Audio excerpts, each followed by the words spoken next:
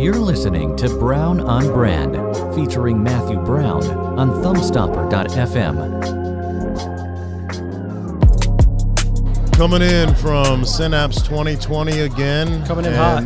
The crowds are really picking up now. And I'm sitting here with Sean Halter, who's been a guest in the past. I've been a guest on his podcast. Really appreciate him as another CEO in business, and just somebody I've known for a number of years. And you've heard us rap before about branding and marketing, and just wanted to really pipe in here, Sean, with you and talk about the Synapse conference. Is this your first time you've done it? This is my first time at Synapse, and I think it's interesting. I didn't know really what to expect. I thought it's probably a good place to go and just see what everybody else is kind of doing out there in this space to some extent. Yeah, you guys have a great setup, by the way, Matt. Yeah, hey, thanks. You have one of the better setups in the whole place. Yeah, I appreciate that. Alicia's done a nice job, and obviously got a good marketing team. And you do. Having you guys as an extension, your companies, man, it's heating up in here. The voices are getting loud. That's just a sign that there's busyness going on. There's activity around the podcast, Matt. Everybody wants to see it. Everybody wants to be on it. Why are you doing that? It's all about Thumbstopper, my friend. Why are you talking about? Well, talking about Thumbstopper. Let's do. So, what are you finding? Like, what's happening right now with social media? How much are you guys tying into social right now from a spend, organic, or is it? I feel like one of the most interesting things that you always do, Matt, is I feel like you always stay a year or two kind of ahead of the curve. So, obviously, social's been around for a long time. That's nothing new. But I think what you guys are doing in better understanding what are the problems that people are seeing in the space and how can you provide as turnkey a solution as possible, that to me is where all the conversation needs to be wrapped around. Nobody loves sitting at their desk and posting another picture of food or fruit or whatever that is. But I appreciate you saying that. You have this ability to just always be thinking of the technology aspect, especially in the software as a service space. And that's what we still don't see maybe enough of in social. It's certainly where I plan to spend more of my time with my investments and my own individual time moving forward, which is how do you crack that code? To me, that's one of the last codes in the space. Yeah, no doubt. And as you know, I only want to be in the software business. I know. Because I don't want to be selling new every month, And I know. You've heard it. I have. But I appreciate you, focusing on, because a lot of times people were laughing at me about organic content being so important. And I saw the disconnect between manufacturers and retailers. And I just read this morning, I'm getting ready to speak tomorrow about it. But over half of, according to the latest polls, over half of people are, introduced to a brand because of social media. Sure. So 50% of new brand introductions, finding out about a brand or a product, is happening on social media. And that can't be ignored. And that's the organic side of it from the most part. Well, I think some of that, again, just comes down to how we all want to consume content these days. Traditional media, it's hard to know the real news from the non-real news, no matter where you sit on the political spectrum. But we go to social because we want what we feel like is genuine content. But it's where people go to try to better understand a brand and for at least some level of authenticity. Yep. And, the highest cost for a brand is labor. That's the highest cost. So if you can reduce that threshold of pain and provide a consistent message for a brand, those are the two pain points. We don't have a consistent message, and we don't have to incur labor costs of constantly building and posting and putting the next two new 25 or 26-year-old who's going to work for us for a year and then bounce to their next job. So I got to share something with you, though. Oh, great! Here live on the air. Let's hear it. I have to admit that you were right. In which way, Matt? Being in this in the last few years, dealing with the organic side of it, I have a number of brands who are struggling because they're running out of content. And I've kicked the shins of agencies, and and you've been telling me the whole time, man, you got to have all facets of it, the creative that goes into it, the content, and we don't get into that, right? I don't have those resources. We're a software company, and as taking the agency side of the creativity without the right creative. And let me give you an example. We're going after a furniture manufacturer, two actually furniture manufacturers. They came to me and they said, we've got a big problem for our demographic between 18 and 26. Sure, we can't reach them. We can't reach them. We don't know if they don't, care about, well-built furniture. We don't know if they're buying things like you hear millennials aren't buying things. I think that's a bunch of malarkey. I think that, eventually they get older and they grow up and then they have children and they realize, boy, there's a big difference between an IKEA chair and a quality piece of furniture, right? And not that IKEA has bad stuff,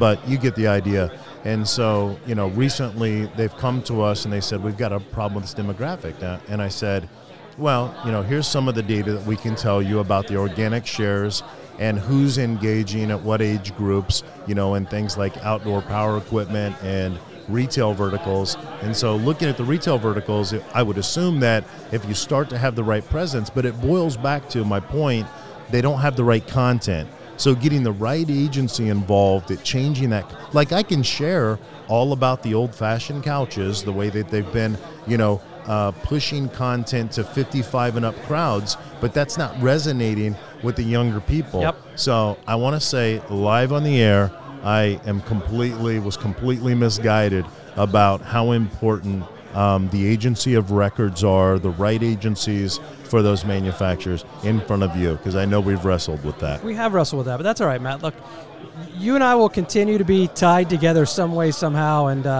I think like anything else, sometimes the opportunity to be able to openly discuss that with somebody that you respect allows you to see both sides of it. Absolutely.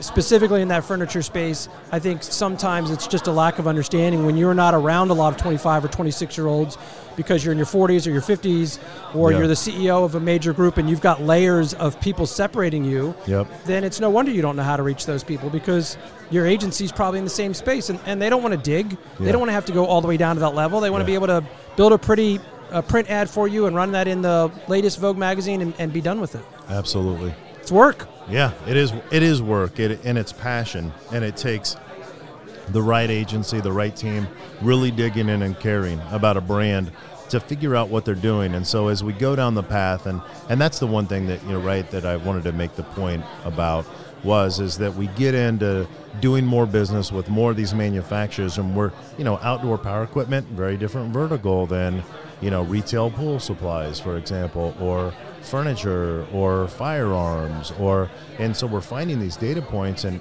it's just the biggest struggle that I've had is getting these brands to invest in enough content now. Now we're getting the engagement, we're seeing the ROI, it's equating to customers walking into the retails and buying physical goods. Ultimately, that's what they want with digital marketing, right? They want to sell more product. So social's making a big impact, but these brands really got to get off their horse. They got to spend some more money at the agency level, and they've got to get good content. And I know you guys focus on that. I've seen some of the stuff that you've put out. I know you've got some new clients. I get your email. We can't talk about those names on the air today, but I see where you'll take a brand and you'll get them to maybe focus on a different look, a different appeal. And I don't know if that has anything to do with the age demographics or what, but I wanted to admit that I didn't see how much work goes into providing the content.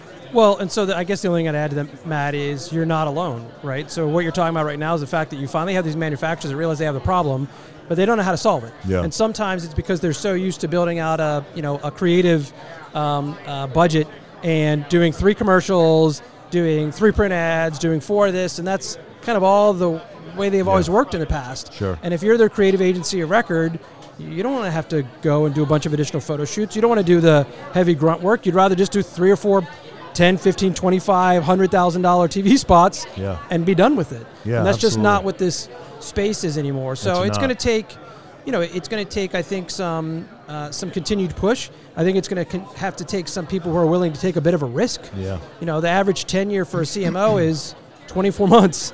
So by the time you jump in, you're already halfway out the door and getting a divorce from the company that just brought you in. Right. And telling them to slow down and put more money into these kind of resources is probably pretty scary. Yeah, because you're probably going to get some pushback, as I got from you. Especially when their budgets are set and trying to figure out. But we've got to do a better job at getting in and getting tied into the agencies of records and helping make them understand ahead of time that getting more content for the right demographics that they're trying to approach. Because it's like I said to the furniture manufacturer, I said, okay, well, can you show me the content you're thinking about pushing organically to engage young people? And, and then you look at it and they're like, well, it's the same content. And I'm like, it's not. Yeah. There's the problem. If only you knew somebody who was in the agency space, Matt, that could help you out here and there along the way when you're sitting in front of those guys. You guys help us out a lot of times. That was my whole point with going in. We're going to have to reach into these, and we're going to have to convince them together because I don't know that I can talk the talk on the creativity side of it. My job is I'm a nerd at heart, and mine's the software, side only. Yeah, and I think, again, as you guys continue to evolve, as you continue to expand this Thumbstopper brand and allow manufacturers to land on the site regardless of what vertical they're in and make that selection. It's a low cost point of entry, but it's a high return on that piece in evolving your marketing and media. And from my perspective, it's not much of a risk. Yeah. Well, cool, man. Anything else you want to touch on Synapse? That's it. What are you planning on doing? Are you going to be here the next couple of days or what? We're going to hang out for a bit. We're going to probably see some speakers, continue to look around and see what's the new technology that's out there. What are new things that people are trying to work on that's out there? Look, our business is no different than everybody else's. There's some legacy, aspects to it. And if all you're doing is just keeping your head down and just doing the same thing over and over again, you're eventually going to put yourself out of business. And so, I think what I personally have tried to do over the last couple of years is insanity. It is. I've tried to invest in smart things, and where I couldn't find something to invest in, I've tried to build those pieces out of, on my own. And I think the goal for me over the next year and a half is to help now pull in some people that can help me pour some gas on those fires and really build those things up. Absolutely. Well, I hope we're one of them. Thanks, Matt. So thanks, Sean, for stopping by. Appreciate you, brother. Enjoy it. Thanks, buddy. Take care, guys. Thanks for listening. And remember, subscribe to Brown on Brand at thumbstopper.fm or wherever fine podcasts can be found.